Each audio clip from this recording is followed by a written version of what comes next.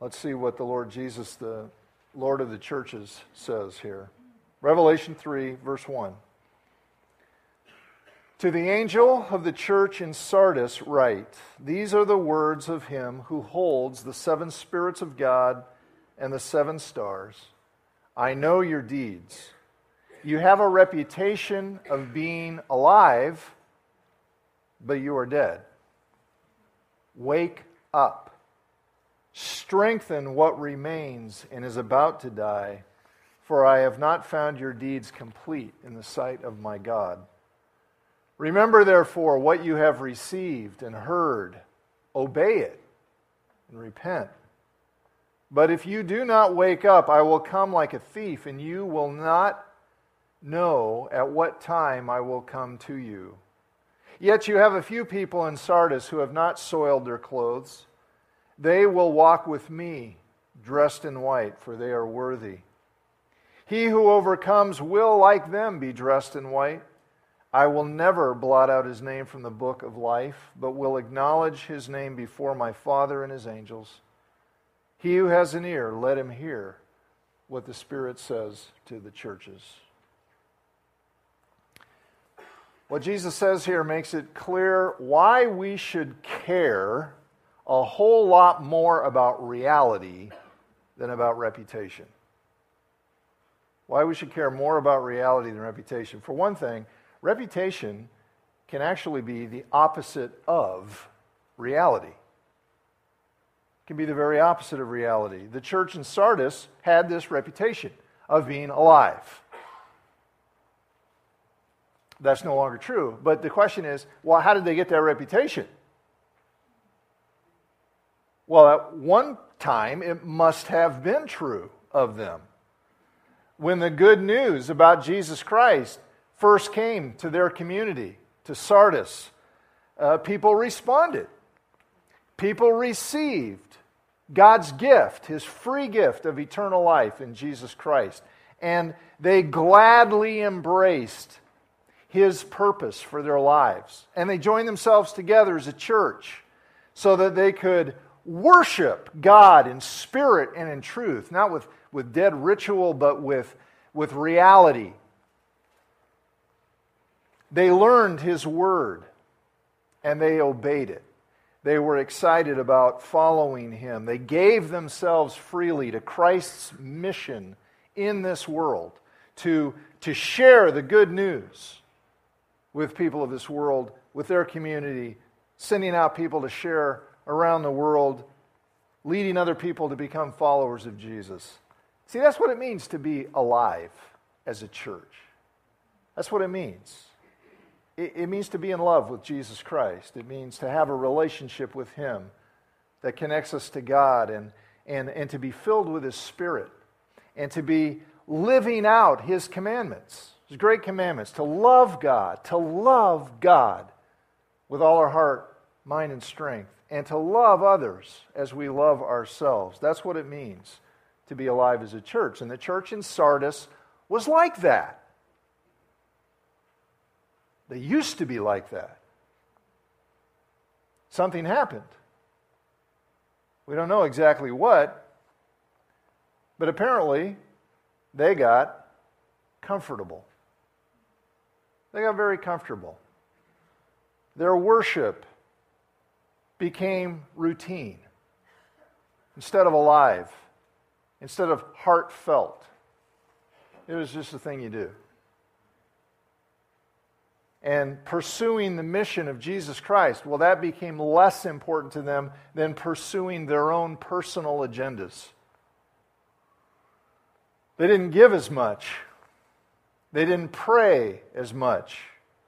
They lost their appetite for the Word of God. And their vitality, their enthusiasm for Jesus just gradually drained away. They still had the reputation of being alive, but the reality was exactly the opposite. Jesus says, they're dead.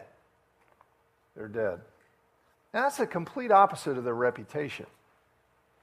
It's the exact opposite of what their reputation was. How does that happen?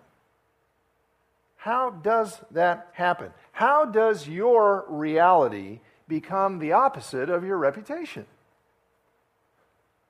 Well, one way we know it happens, because the Bible describes it to us, one way it happens is when tradition becomes more important to us than mission. When preserving cherished traditions matters more to us than pursuing the mission Jesus Christ has given us. And we see this in Scripture. Jesus repeatedly got into conflict with the religious leaders of the day over this very issue. Because these guys were into traditions. They were into preserving the traditions that they cherished. And they were into that instead of being into the mission that God expected them to fulfill, to do. And then these guys had a great reputation. They had a reputation for really loving God because they were so careful. They were so careful to keep all of the traditions and the regulations that had accumulated over the years. For example, the law of Moses instructs people to give 10% of the crops that they grew. They were to give 10% of it to the Lord.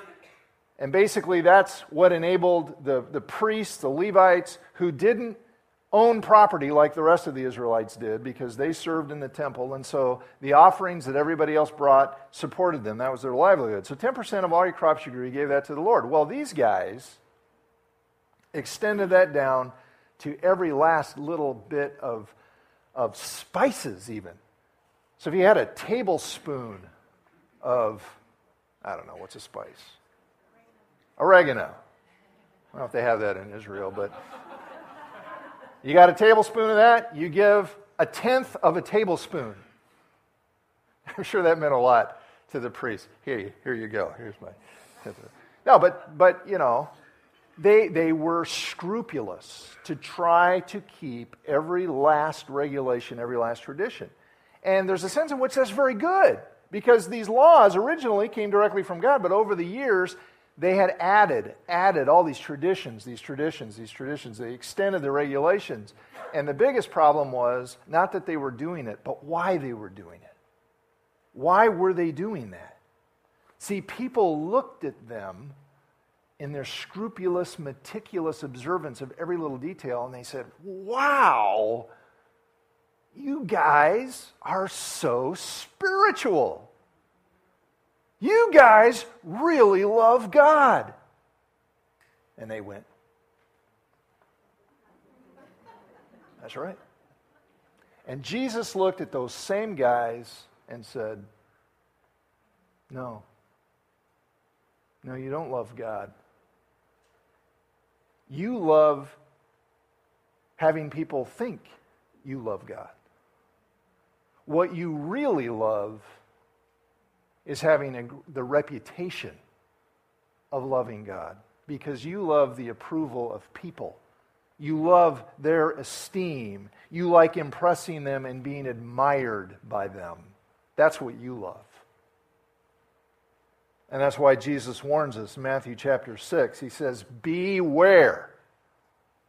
Beware of practicing your righteousness before other people in order to be seen by them. Beware of doing good things to impress other people, for then you will have no reward from your Father who is in heaven. So do we do what's right because we want to love God? Or do we do what's right because we want people to think we're a good person? Do we want the reputation of loving God, or do we actually want to love God? Now, Jesus, unlike the religious leaders, had a very different reputation from them. In fact, he talks about it in Luke chapter 7, verse 34. He says, the Son of Man, he's talking about himself there, the Son of Man came eating and drinking, and you say, you religious leaders, Here's a glutton and a drunkard, a friend of tax collectors and sinners. That was his reputation. How did he get that? Well, he got it because he cared more about actually loving God and actually loving people than he did about preserving traditions and enhancing his reputation. Jesus did not come to earth to preserve traditions. He came to seek and to save the lost. And that was his God-given mission, and he went after it regardless of what people thought of him. He and the religious elite then ended up with completely different reputations. His reputation, he doesn't love God, look at him. And the religious elite, oh yeah, those guys love God. That was their reputations. And both of them were exactly the opposite of reality. Jesus really did love the Father. And they really didn't.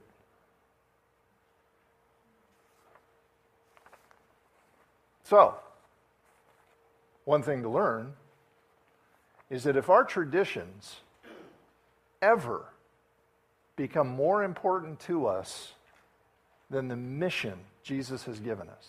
If our tradition, you say, well, come on, we're a Baptist church, we don't have traditions.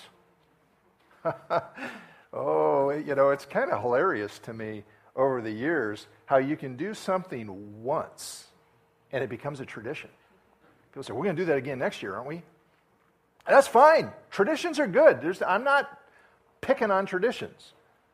The problem is when because we don't like change, nobody likes change, and we're used to doing something some way, and then we think, well, okay, here's a better way that we could actually fulfill our mission of connecting people to the God who made them, and friends who help them in a world that needs them. Here's a better way we could do that. And we go, well, wait, but that means we have to change. If our traditions ever become more important to us than accomplishing the mission Jesus has given us, then it really doesn't matter what our reputation is. Our reality will be exactly the opposite. Reputation can be the opposite of reality. Here's another reason why we should care a lot more about reality than about reputation. And that's because reputation, that's what people think of us. Reality is what God thinks of us. And what God thinks is infinitely more important than what people think. Because what God thinks is always true. What God thinks is always real. What God thinks is always the way it really is. People, on the other hand, what we think sometimes isn't real. It isn't true. It isn't the way things really are. And that's because what we look at, we tend to look at and get preoccupied with things that aren't necessarily real. 1 Samuel 16:7. The Lord does not look at the things man looks at. Man looks at the outward appearance, but the Lord looks at the heart. So this is how it is, We look at somebody, he's good looking, he's clean cut, he looks good, he must be good, right? Unfortunately, history is full of good looking guys who are pretty rotten. I was just reading the terrifying story of Ted Bundy. Serial killer, killed over 30 women. We don't even know how many women he killed. And the people who knew Ted Bundy said the reason he was so successful is not the right word. So it's terrible, but the reason he was able to do what he did was because he was so charming and good looking. We get fooled by that. We get misled by appearances. God never does. God is never misled by appearances. He looks at their heart.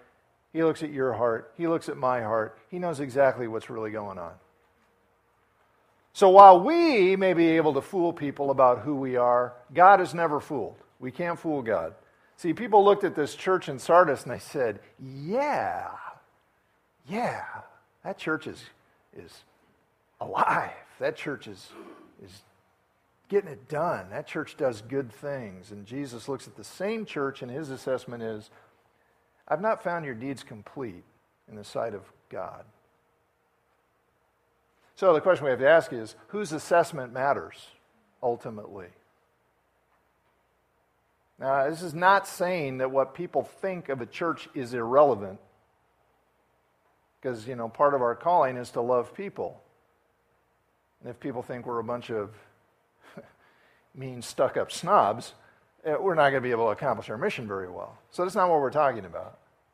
But fundamentally, the ultimate assessment of whether a church is getting it done or not getting it done, whether it's alive or dead, that's God's assessment, and that's the assessment that's going to matter most to us eventually, guaranteed.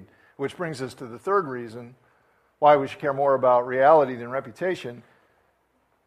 Reputation.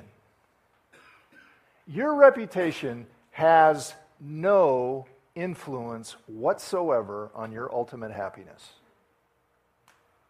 Only your reality does. Your reputation has no influence at all on your ultimate happiness. Only your reality does. In other words, while it may make us feel better now to have people think well of us, ultimately, it's not going to make the slightest difference in whether we're happy forever. Now, this is tough because all of us like having other people think well of us. But we have to realize that what people think ultimately is not going to be the thing that decides whether we're happy forever or not. So we have to decide, are we satisfied with this short-term, very short-lived, good feeling, or do we want to be happy forever? That's why Jesus is trying to get our attention here. Because those who are Christian in name only, those who are Christian only by reputation, are in for a serious reality check, and they're not going to enjoy it. Jesus says, if you don't wake up, I will come like a thief, and you will not know at what time I will come to you. That sounds ominous. It's supposed to. He doesn't spell out the consequences in detail, but he doesn't need to. Nobody wants to be visited by a thief. Nobody goes to bed at night saying, gee, I sure hope a thief comes tonight. Nobody wants that. So trying to be phony with Jesus doesn't end well. It doesn't end well. But it doesn't have to be that way. And we can just forget about our reputation and get real with Jesus. And the outcome of that, getting real with Jesus, forgetting about the reputation, trying to impress people, just get real with Jesus. The outcome of that is outstanding. It talks here about walking with Jesus in white. That's a symbol. That's a symbol of being completely pure, completely clean, and right with Him, in relationship with Him. It talks about having your name written in the book of life with a permanent marker that can't be erased. And it talks about Jesus acknowledging or confessing your name. It's kind of an interesting contrast. It's awesome. Your name will not ever be blotted out. Instead, your name will be confessed by Jesus before His Father and all His angels. Can you imagine that? Think about that. Have you ever had your name called in some kind of meeting or assembly because you won an award or something? Maybe you got on the honor roll. Maybe you won some other kind of award and there's all these people here and they announce your name. And you loved it. Or maybe it wasn't you, maybe it was somebody else and you wished it had been you. That's nothing. Imagine this. Imagine the day of judgment is here. It's coming. The day of judgment. And you are standing with millions of others before the throne of God and His holy angels. And Jesus announces your name and says, This one is mine. So he's good to go. This one's mine. So she's in. And because of what Jesus says, you are ushered into the very presence of God to experience joy forever. How does that happen? Well, if we're like Sardis, we have to wake up. We have to wake up to what's real. We've got to refuse to be content with just having a reputation of being alive. We've got to want to be alive. We've got to wake up. You know, when you really need to wake up, you do what you have to do to wake up. I had a friend in college, and I was over at his house one time and in his room, and I looked, and this guy had the biggest alarm clock I've ever seen in my life. It was huge. And on top of it were these two bells. It's probably a little exaggerated, but they're big. Huge bells. And I turned it on just to try it, and it just pierced. It was so loud. And I said to him, how can you stand that? That is so obnoxious. And he says, I have to have that because I don't wake up. I sleep so heavily. And he says, and I can't even have it next to my bed because if I do, when it goes off, I'll just reach over and shut it off and I'll go right back to sleep. So I got to put it across the room so that when it goes off, I have to jump out of bed and run over and turn it off before it wakes up the whole house. Why? Because he had to get up. When you have to wake up, you do what you have to do to wake up. That's the kind of seriousness we're talking about here. Not to be content with a reputation of being alive, but to really want to be alive. So if you're here today and people think you're a Christian because you've been coming to church for a long time or because you grew up in a church-going family and you carry a Bible and you act like a good person, but you know it's not real, are you okay with that?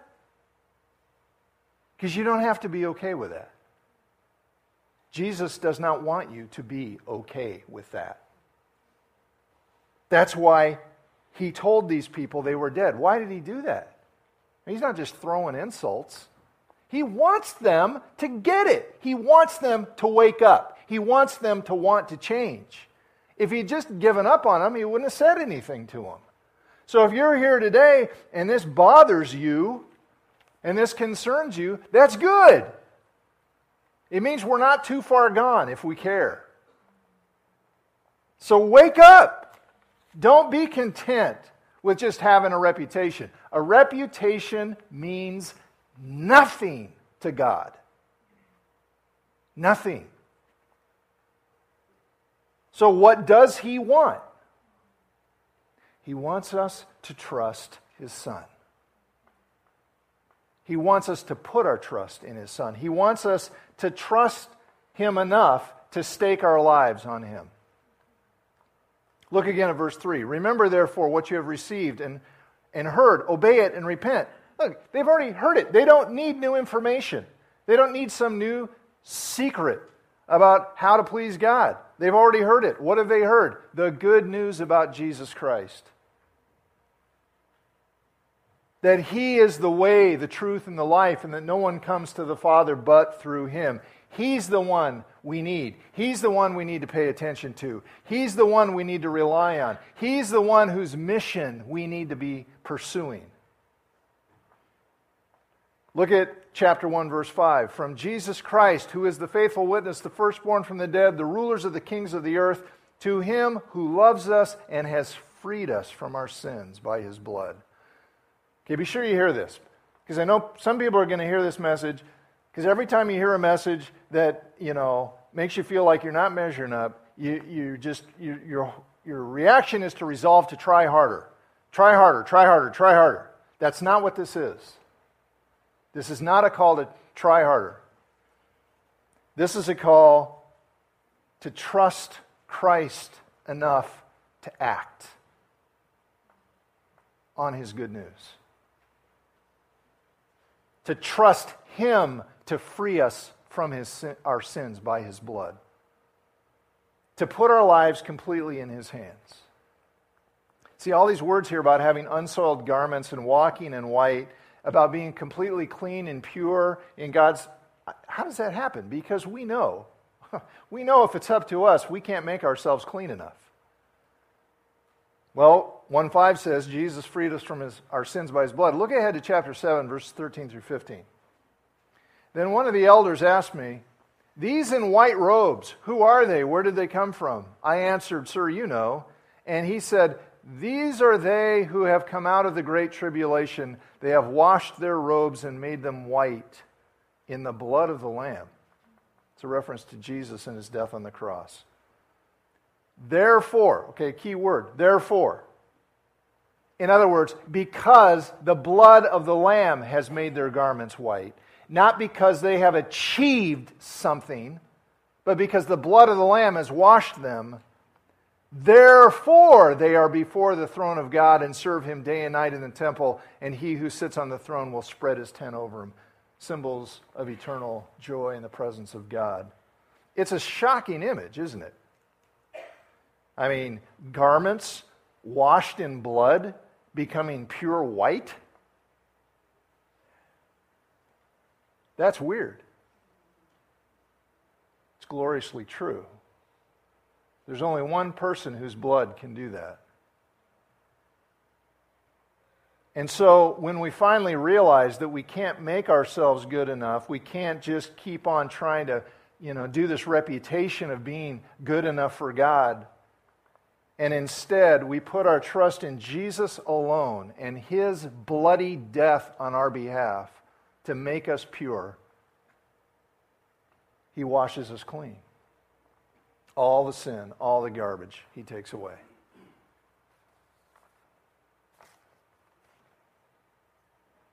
When we come to the place where we trust him enough to act. So here's what it all comes down to. The choice. Being content with our reputation, being content with what we can accomplish, being content with having a name that we can build by our own efforts, or we can wake up, we can get serious about Jesus, we can put our trust in him, to ask him to make us alive, ask him to make us clean, ask him to tell us what to do, and follow his directions, pursue his mission, and do it in spite of whatever it might do to our reputation. Because people are going to think you're crazy. If we get serious about following Jesus, people think you're nuts. Or they think all kinds of other nasty things. Reputation, reality. Which do we want? Let's pray. Just want to give you a minute. Don't know how this passage strikes you today. But maybe you're one of those who would say, yeah, it's true. I've been living on reputation and not really trusting Christ to make it real for me. I want to be real. I don't want to just say I love God. I want to love God. I want to love God. And I can't make it happen. Then ask Jesus to make it happen. Ask him to wash you and to give you that freedom and to say, my life is yours. You do that today. It's just a matter of asking him. The Bible says, whoever will call upon the name of the Lord, that's Jesus, will be saved. And you could just ask him today if you never have. And if today you realize you've just been kind of sleeping, kind of letting tradition become more important than reality or more important than the mission Jesus has given us, let's go before him, and whatever we need to talk to him about, he's ready to listen. He's ready. He wants us to wake up and to rely on him. So take a minute and pray, and I'll pray too. Father, I don't want to be a man who's got a reputation of knowing and loving God. I want it to be real. And Lord, I confess sometimes it doesn't feel nearly real enough. And I'm just asking that you would in my life and in the life of anybody else who's here and wants that you would just make it real. And help us to do what you've told us to do. To put our trust in Jesus alone. And to follow his directions. Lord, will you just keep us from ever becoming a church who's got a reputation that's better than our reality. Let us be alive to you. Let us be doing deeds that are complete in your sight. We need this, Lord. So we ask for your help, because we can't do it in our own strength. We ask you to do it. In Jesus' name, amen. Amen.